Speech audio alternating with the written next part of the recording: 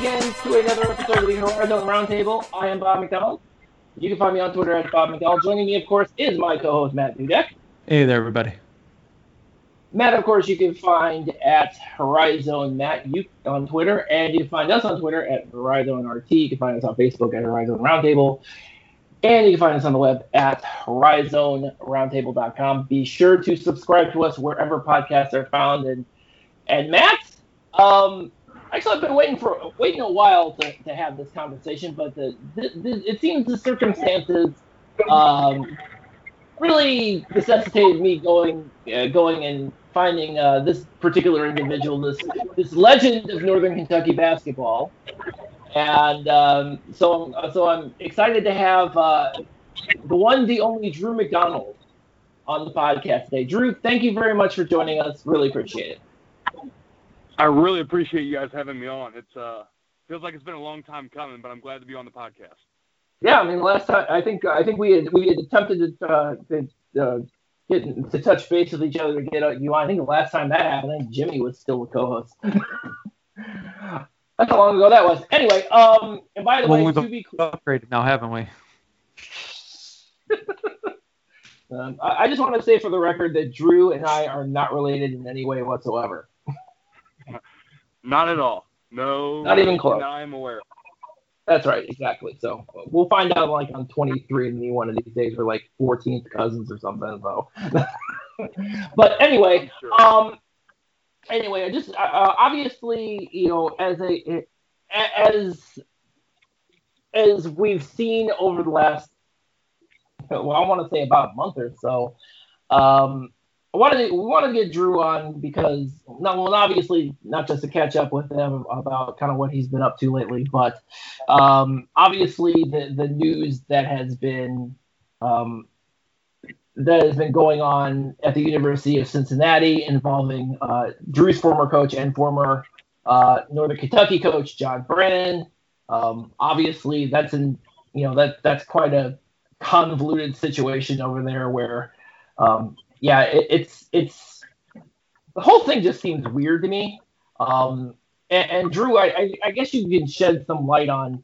I don't really understand it because this is, you played with Coach Brannen, and this all seems pretty bizarre to me. But I know nothing, so the floor is yours. Okay, so yeah, you're right. It's a lot going on. I'm not sure how much people outside of the area know what's going on, so I can kind of get everyone caught up real quick. Yeah, that'd be great. Coach Brannen went to the University of Cincinnati 2 years ago, after my senior year. After his first year, which was the year the tournament got canceled, he won the regular season with UC. Trey Scott, Jaron Cumberland were both all American League players. Chris Vogt, obviously from Northern, went there. Javen Cumberland was there from Oakland. So there were some connections to the Horizon League, but Coach Brannen went on. They won the American that first year. Obviously, they lost some key players. Mm-hmm. This last year, they were young. They still had Keith Williams and Chris Vogt, were their seniors. They had a couple more transfers in, big recruiting class. And then with COVID, it was just a weird year. Overall across all college basketball, something I didn't want to be a part of, obviously. Sure. That would be horrible. I couldn't even imagine it.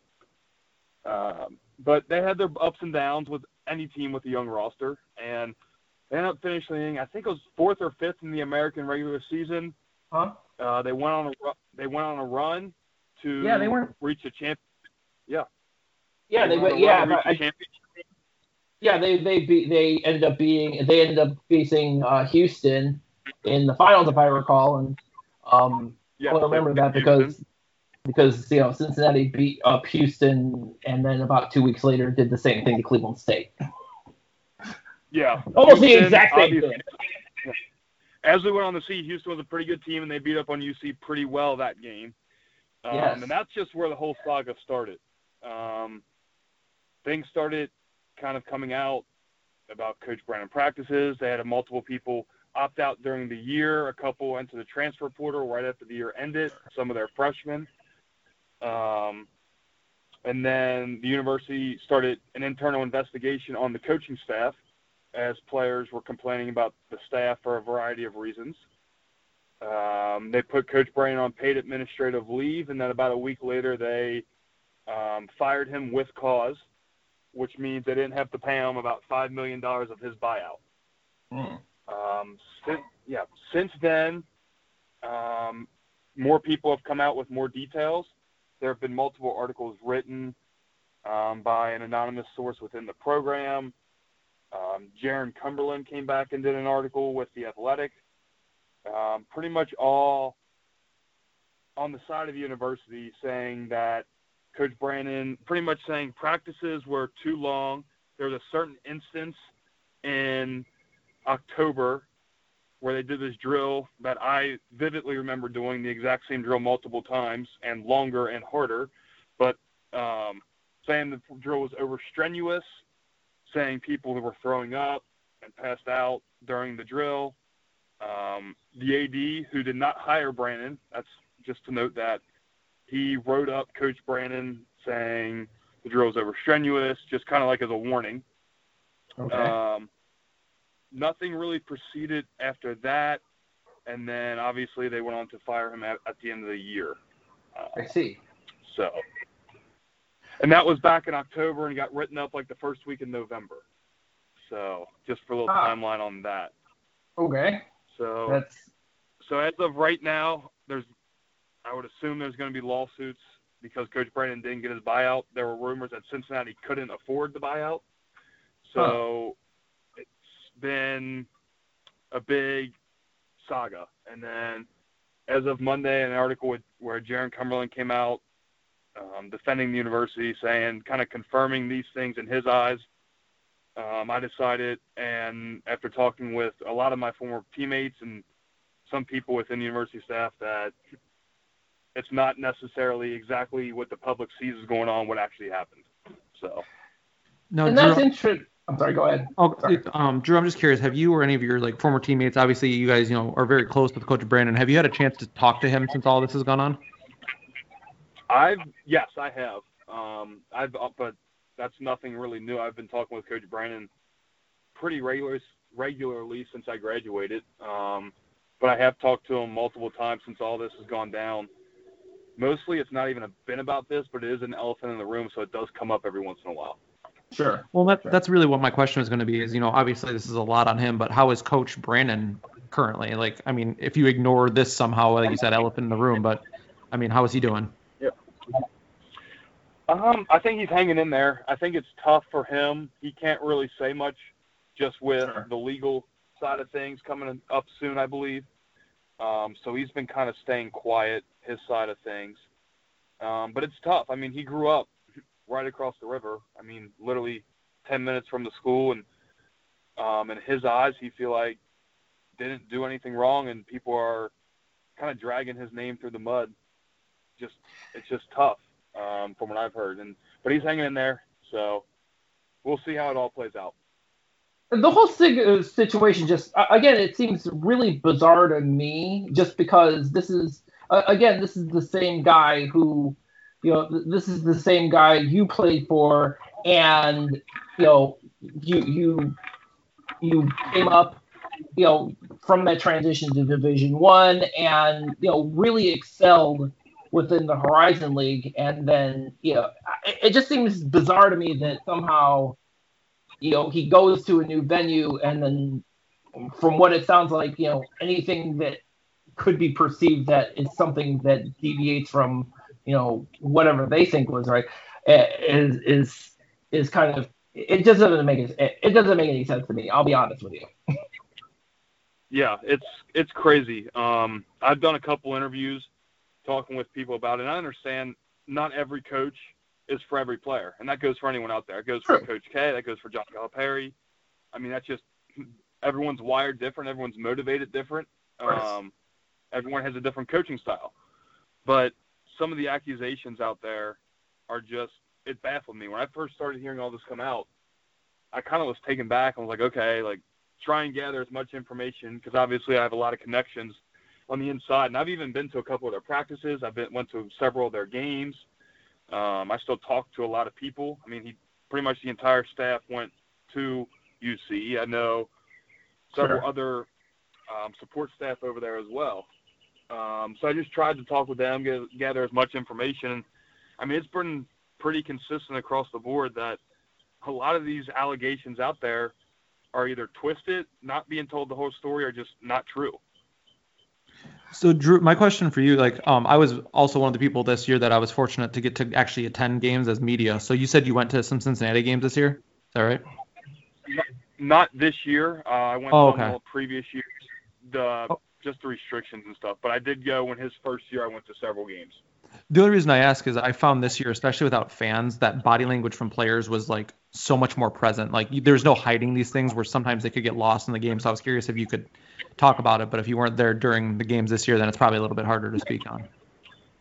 Yeah, I mean, I watched a lot of them, almost all of them, just supporting coach. And I mean, Chris Vogt played on the team still. It's a former teammate, and a lot of the guys are involved in the organization. So I did watch, and it's something that I do notice when really any Coach Brannen team plays, just because I've gone through it. So I understand what the players are feeling, what they're thinking, what's going through their heads, stuff like that. I didn't really notice much of a difference, to be honest with you, like from the players. Like nothing really jumped out at me, but it's tough to tell on TV as opposed to being there in person. So one of the things that it seems to me, and maybe I'm kind of misreading the situation. It seems like the Cincinnati community as a whole didn't exactly embrace Coach Brannen to begin with. I could be wrong on that one, but it didn't say, once all this came out there, you saw a lot of the whole "I told you so" thing coming out. So I mean, I don't know if that's if you're getting the same read on that as I am, but and maybe I'm completely misreading the situation too as well, because I do that from time to time. I think you do have a good kind of feel on it. I think when Coach Brannen was hired, it was a very divisive community, UC community. From what it read, it sounded like it was between him and Nick Van Exel were the kind of final two. I don't know that as a fact, but I mean, obviously, UC community, when you have one of your own, a former player, it's kind of easy to get behind that, to want him to be the coach. So I think Coach Brannen being an outsider, and UC fans do love their basketball, they do love their history. They do. A little bit, they love their history and they live on that. So I guess a little bit of, they have this long historic past when Coach Brannen came to Northern, who just won Division I, and that's the coach they hired. Sure.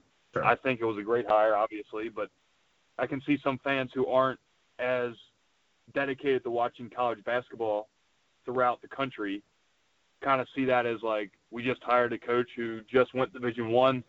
So, I mean, there was kind of a divisive community when Coach Brannen got hired, and definitely right now it's even more so. Sure.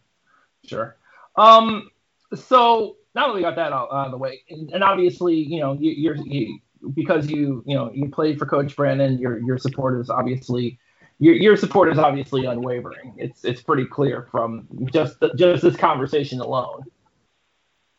Yeah, I mean, I wanted to make sure I had everything. Like Coach Brannen's done so much for me in my career, not just basketball, but off the court as well.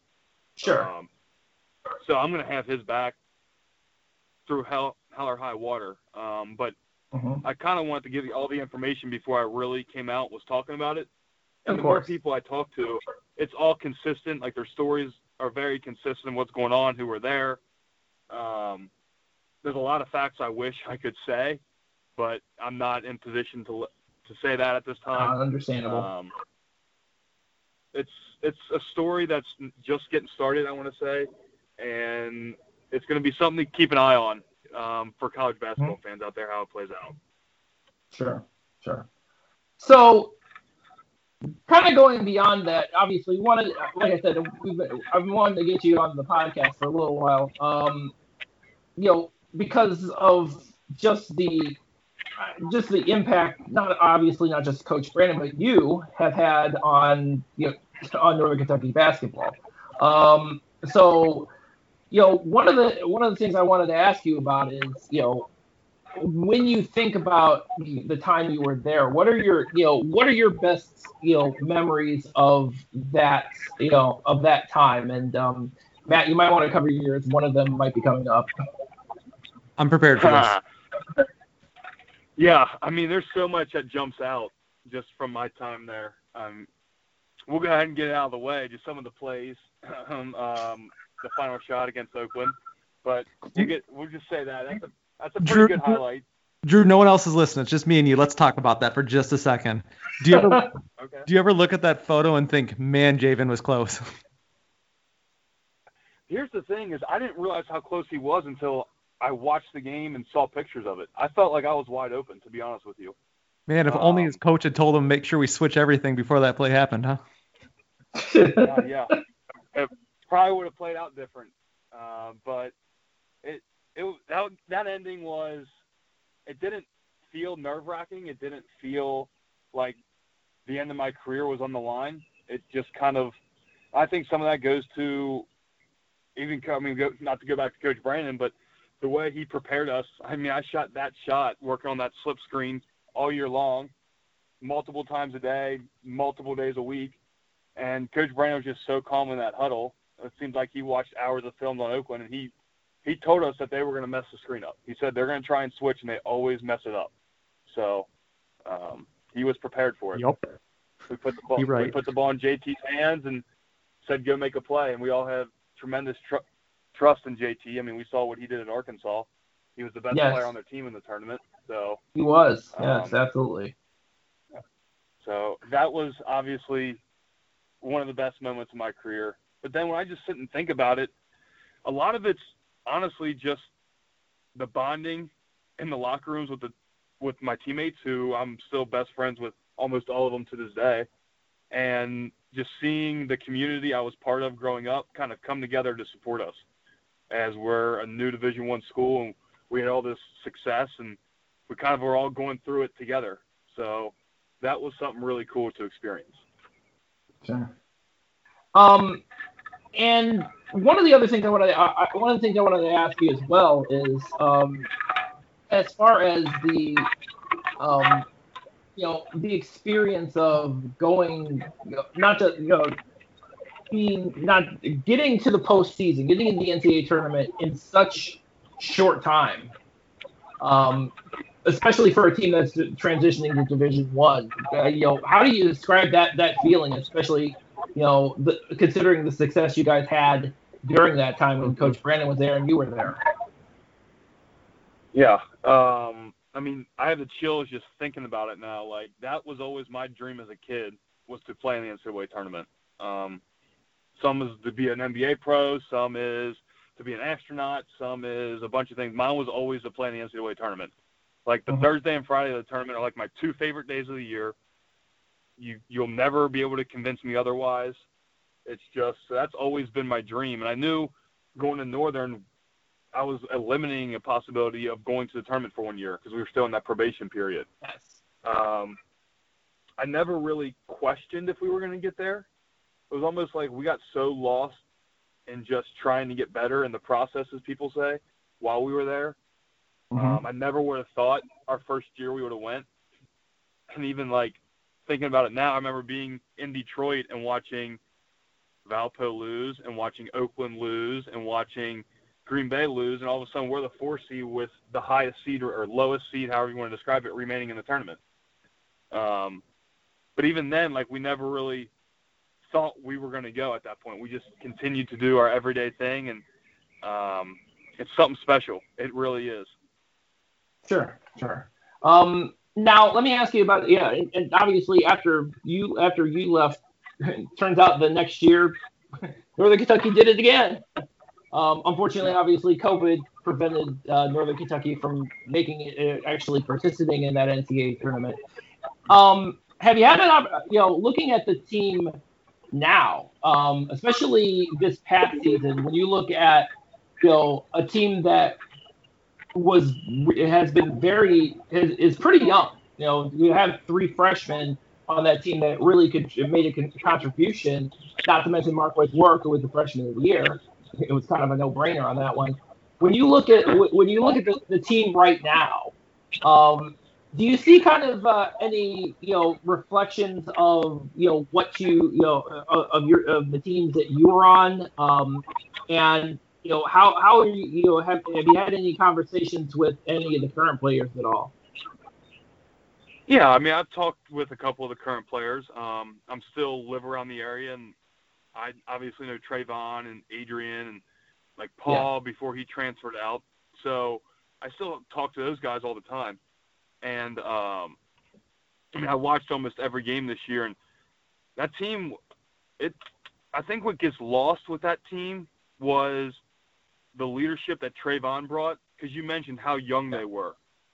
Yes. And now you're looking at someone like Trayvon Faulkner, who his first 2 seasons was looked at as go out there and play hard, guard the best player on the other team, and if you have an available shot, take it. And now he is the leader on the team. When stuff's going bad, they look to him. So you talk about a complete role change. So you're looking at all these new guys who are in a completely different environment. I mean, all the freshmen obviously are playing college basketball for the first time, and that's a huge jump. And then you got Trayvon, who's in a completely new role. Adrian was asked to take on more of a role. I thought the year they had last year was spectacular. I think the freshman class they had come in. I mean, obviously led by Marquez, but also David Bam and Trey Robinson. I think there could be really special. And I'm really excited for the future of this program. I've talked with Coach Horn multiple times, and I think he's a great fit for the university. And obviously he's proven to have success in the postseason with Western. So I'm excited. Now, I'd be remiss. I'm sorry, go ahead, John. Go ahead, Matt. Do you mind? Drew, after you graduated, you chose to not go play pro ball anywhere, and you're still in the area, like you said, right? Are you coaching? Are you not locally? I am not coaching currently. I am locally. Okay. I grew up about 7 minutes from campus, and then I actually just bought a house where if you pull out of my neighborhood, you literally look at BB&T Arena. So I couldn't be closer to NKU right now. But yes, I still live locally. But I thought I heard somewhere or read somewhere that you were coaching high school or something recently. But I was going to ask, are you looking to coach in the future, or have you kind of moved on away from basketball and are living like your an adult life somewhere else doing other things? I'm definitely living an adult life doing other things, but I definitely want to get back into basketball as well. I kind of want to take a year or two off and kind of get my professional life in terms of my business career started. Kind of get on my feet, get settled as an adult. It's been a complete lifestyle change. But basketball is such a big part of my life and something I love. And I definitely want to get back, whether it's coaching, whether it's just doing lessons and training kids or refereeing games. I definitely want to get back into the game at some point. My other question for you, I've been much like Bob, we've been waiting to talk to you for a while. I heard a crazy rumor right when you graduated or you were done with basketball that you still technically had a year of professional or a year of college eligibility, and you're a phenomenal golfer, and something about you almost playing for the NKU golf team. Any truth to this? Yes. So you are right. You are right. When you're a college athlete, you get 5 years of eligibility. But you can only play 4 in one sport. So I had conversations, and Coach Landrum's the golf coach, and I've known Coach Landrum since I was 4 or 5 years old probably. So I sat down with him, and going into college, I did have an offer to play for NKU golf as well. I had a chance to do both if I wanted, but I chose just to play basketball. So I sat down with Coach Landrum, and I'm like, all right, Coach, like, is this possible? Do you have a room on your roster? Just kind of sit down and talked about the logistics, and it definitely was possible. And I actually told him, committed to him for about a week to 2 weeks. I was actually on the NKU golf team. But something didn't feel right. I didn't feel like I was able to give everything I had to golf. And to me, to take that spot from someone else or not to give the team everything I had just wouldn't sit well with me. So I chose not to play. That's still pretty incredible story. That is. And as we find out now in hindsight, that probably was, because they ended up canceling the golf season in the spring anyway because of COVID. So obviously that was, in hindsight, you probably, it was even if you had, made that choice, it would, you wouldn't have had an opportunity to participate just because of the situation. Well, I guess technically I could still be playing college golf right now with the whole COVID rules. I don't know how it all ended up working out, but I know they got another year back, and that would have been this year. So maybe I could have been still playing. I don't know, but true, you would have been. Yes. I'm happy how it all played out. I'm very appreciative for Coach Landrum even giving me that opportunity and thinking that highly of me, even after not playing as much golf as I would have liked to the previous 4 years going into that. But I'm super appreciative and root for nothing but the best for the golf team at Northern. Are you back to playing golf more regularly now? I try and play as much as possible. That was kind of my mindset going, even during college, but basketball and some requirements got in the way. So now I have a little bit more free time. I play multiple times a week. There you go.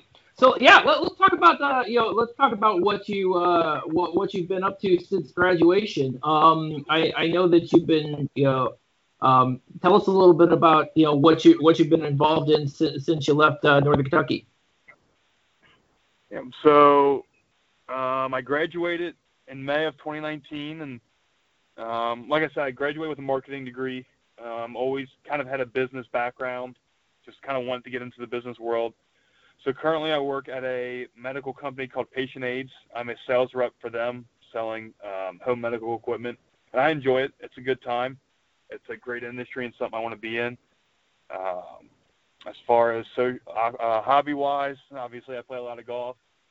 Still hang out with a bunch of the former players like Cole Murray, Matt Rosenwinkel. So I talk to them a lot. Dean Danos. So they all still live in the area. Dean's actually in dental school at IUPUI, so a little bit of a Horizon League rivalry a little bit that we go back and forth. But, I'm still in the area. It's where I was born and raised, so I'm happy to be here, and I'm enjoying life right now. You're kind of just missing Northern Kentucky. That's awesome. There you go. Never too far away from home. Nope, not at all. I mean, I tell people all the time I want the college closer than I went to high school. Just a little fun fact. So there you go. I know your one teammate must be very excited. They just got IUPUI just got a new coach in Matt Crenshaw. So, and we had him on a previous episode, and he's a proud guy's got his number retired, so he is also a Jaguar legend. So yeah, I'm sure your guys should be really excited about that change. Yeah, I'm excited. I follow the Horizon League as much as possible. Obviously, knowing a lot of the coaches and the play styles, and there's been some turnovers, but even some of that rivalry still lives in me. It's still really tough for me to root for that team from Dayton. As much as so when they play, I don't know if I'm really rooting for the Horizon League too much, but I still follow along. I love mid-major basketball. I think I almost prefer to watch mid-major basketball as opposed to high-major basketball. Sure. I think just the quality of it. I think the coaching and adjustment side of it, the X's and O's, is the best you're going to get in any sport, any level of basketball. So I love watching it, and obviously I'm itching to get back to NKU games as much as possible. Just obviously how big of a role that's played in my life. It's something I want to be involved in for as long as I can see. So I'm excited. I watch as much basketball as possible. It's the best sport in the world. I'm glad you mentioned the whole Wright State thing. We had Billy Wampler on the podcast a couple months ago, and he was very obviously the Northern Kentucky Wright State rivalry. It's still pretty young, but it's still pretty strong, and even today it is. Yeah, it's definitely strong, and it kind of came on quickly. I think obviously being an hour apart plays a lot into it, but I think both universities are very similar. as far as the makeup of them. Obviously, Dayton and Xavier, who's from Cincinnati, they have a pretty big rivalry. So the two cities don't really like each other that much in general.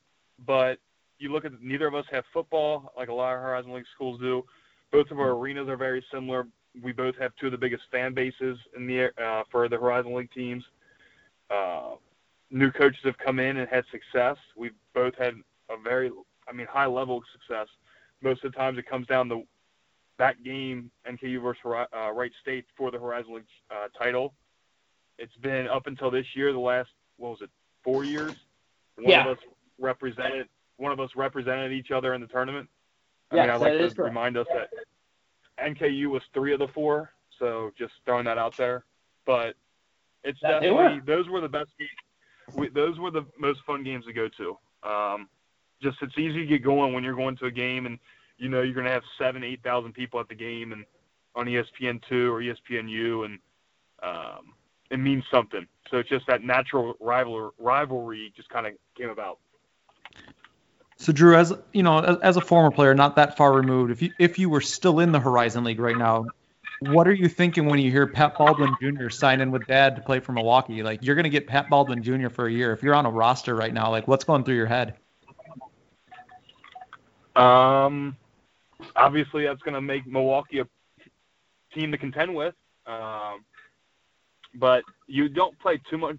Never really paid too close of attention to the freshmen, but obviously when you get a 5-star and top 5 recruit in the nation, that does kind of open some eyes up a little bit. But at the end of the day, you still got to play the game. You still got the ball gets tipped. The tournament, you never know what happens in the tournament. I mean, you've seen crazy things happen. You've seen 1, 2, and 3 teams lose. I've seen 1, 2, and 3 teams lose. I've seen last-second shots go in, down 2 with like 10 seconds ago, just saying. But, I mean, you see a bunch of crazy stuff happening. So we'll see what happens. It's good for the Horizon League in general. The better teams we have, the better our conference RPI is, the better seed we'll get into the tournament, the better chance we have to win a tournament game. So I'm glad. I'm actually kind of happy. I'm excited. Hopefully I can get in to watch him play when they play at BB&T Arena, but I'll be following him throughout the year. Well, and my last question for you, at least, is you mentioned hopefully you can get in to watch him play in BB&T Arena.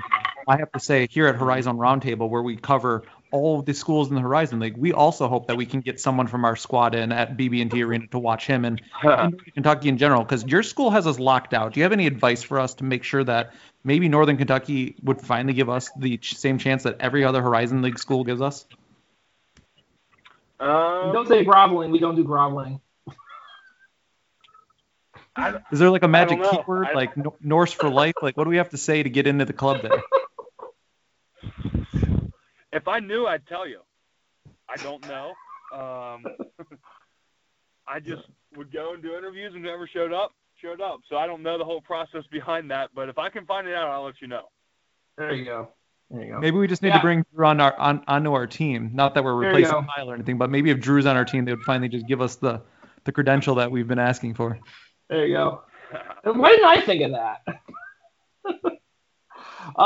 Actually, I'm glad you mentioned kind of the excitement, the craziness of the specifically of the tournament and things like that, because obviously, and I'm sure you saw just the absolute insanity of the Horizon League tournament this year.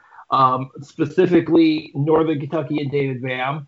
And by the way, that's why you do tip drills, folks. So guys like David Bam can do that and beat Detroit Mercy.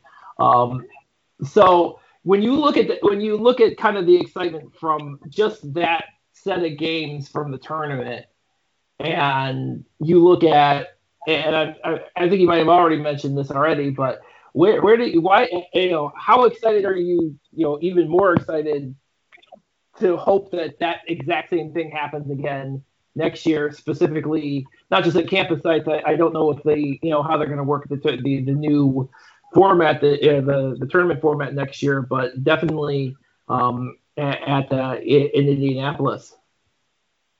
Yeah, I love the tournament. I love the conference tournament. like you mentioned, anything can happen. I mean, I remember watching this year's first round games. I was at our local bar right by campus, Max Pizza Pub, watching with several buddies, and we had all the games on the TVs, and it was like overtime here. David Bam hits the game winner, and then Cleveland State's in, what is it, 3 overtimes did they go to? Triple overtime. And Oakland goes to overtime. Yeah.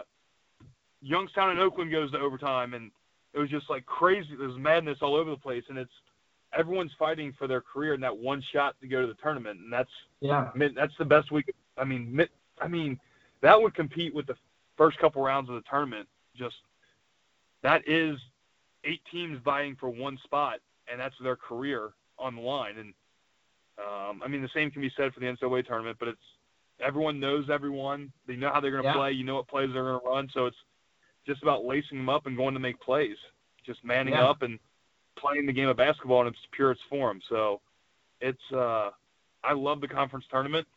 I hope we don't do anything too crazy with it. I mean, obviously everyone has their own opinions.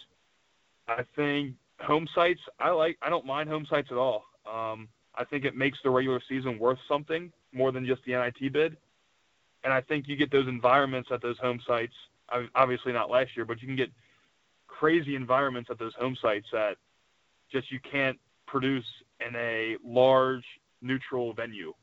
It's cool to play in Little Caesars. It's cool to play in Indiana Farmers, but you just lack that environment and that intensity that you can get at a home site. I mean, I just sit there and think of like what my senior year, if we played Wright State in either Dayton or Northern Kentucky, what that environment would have been like.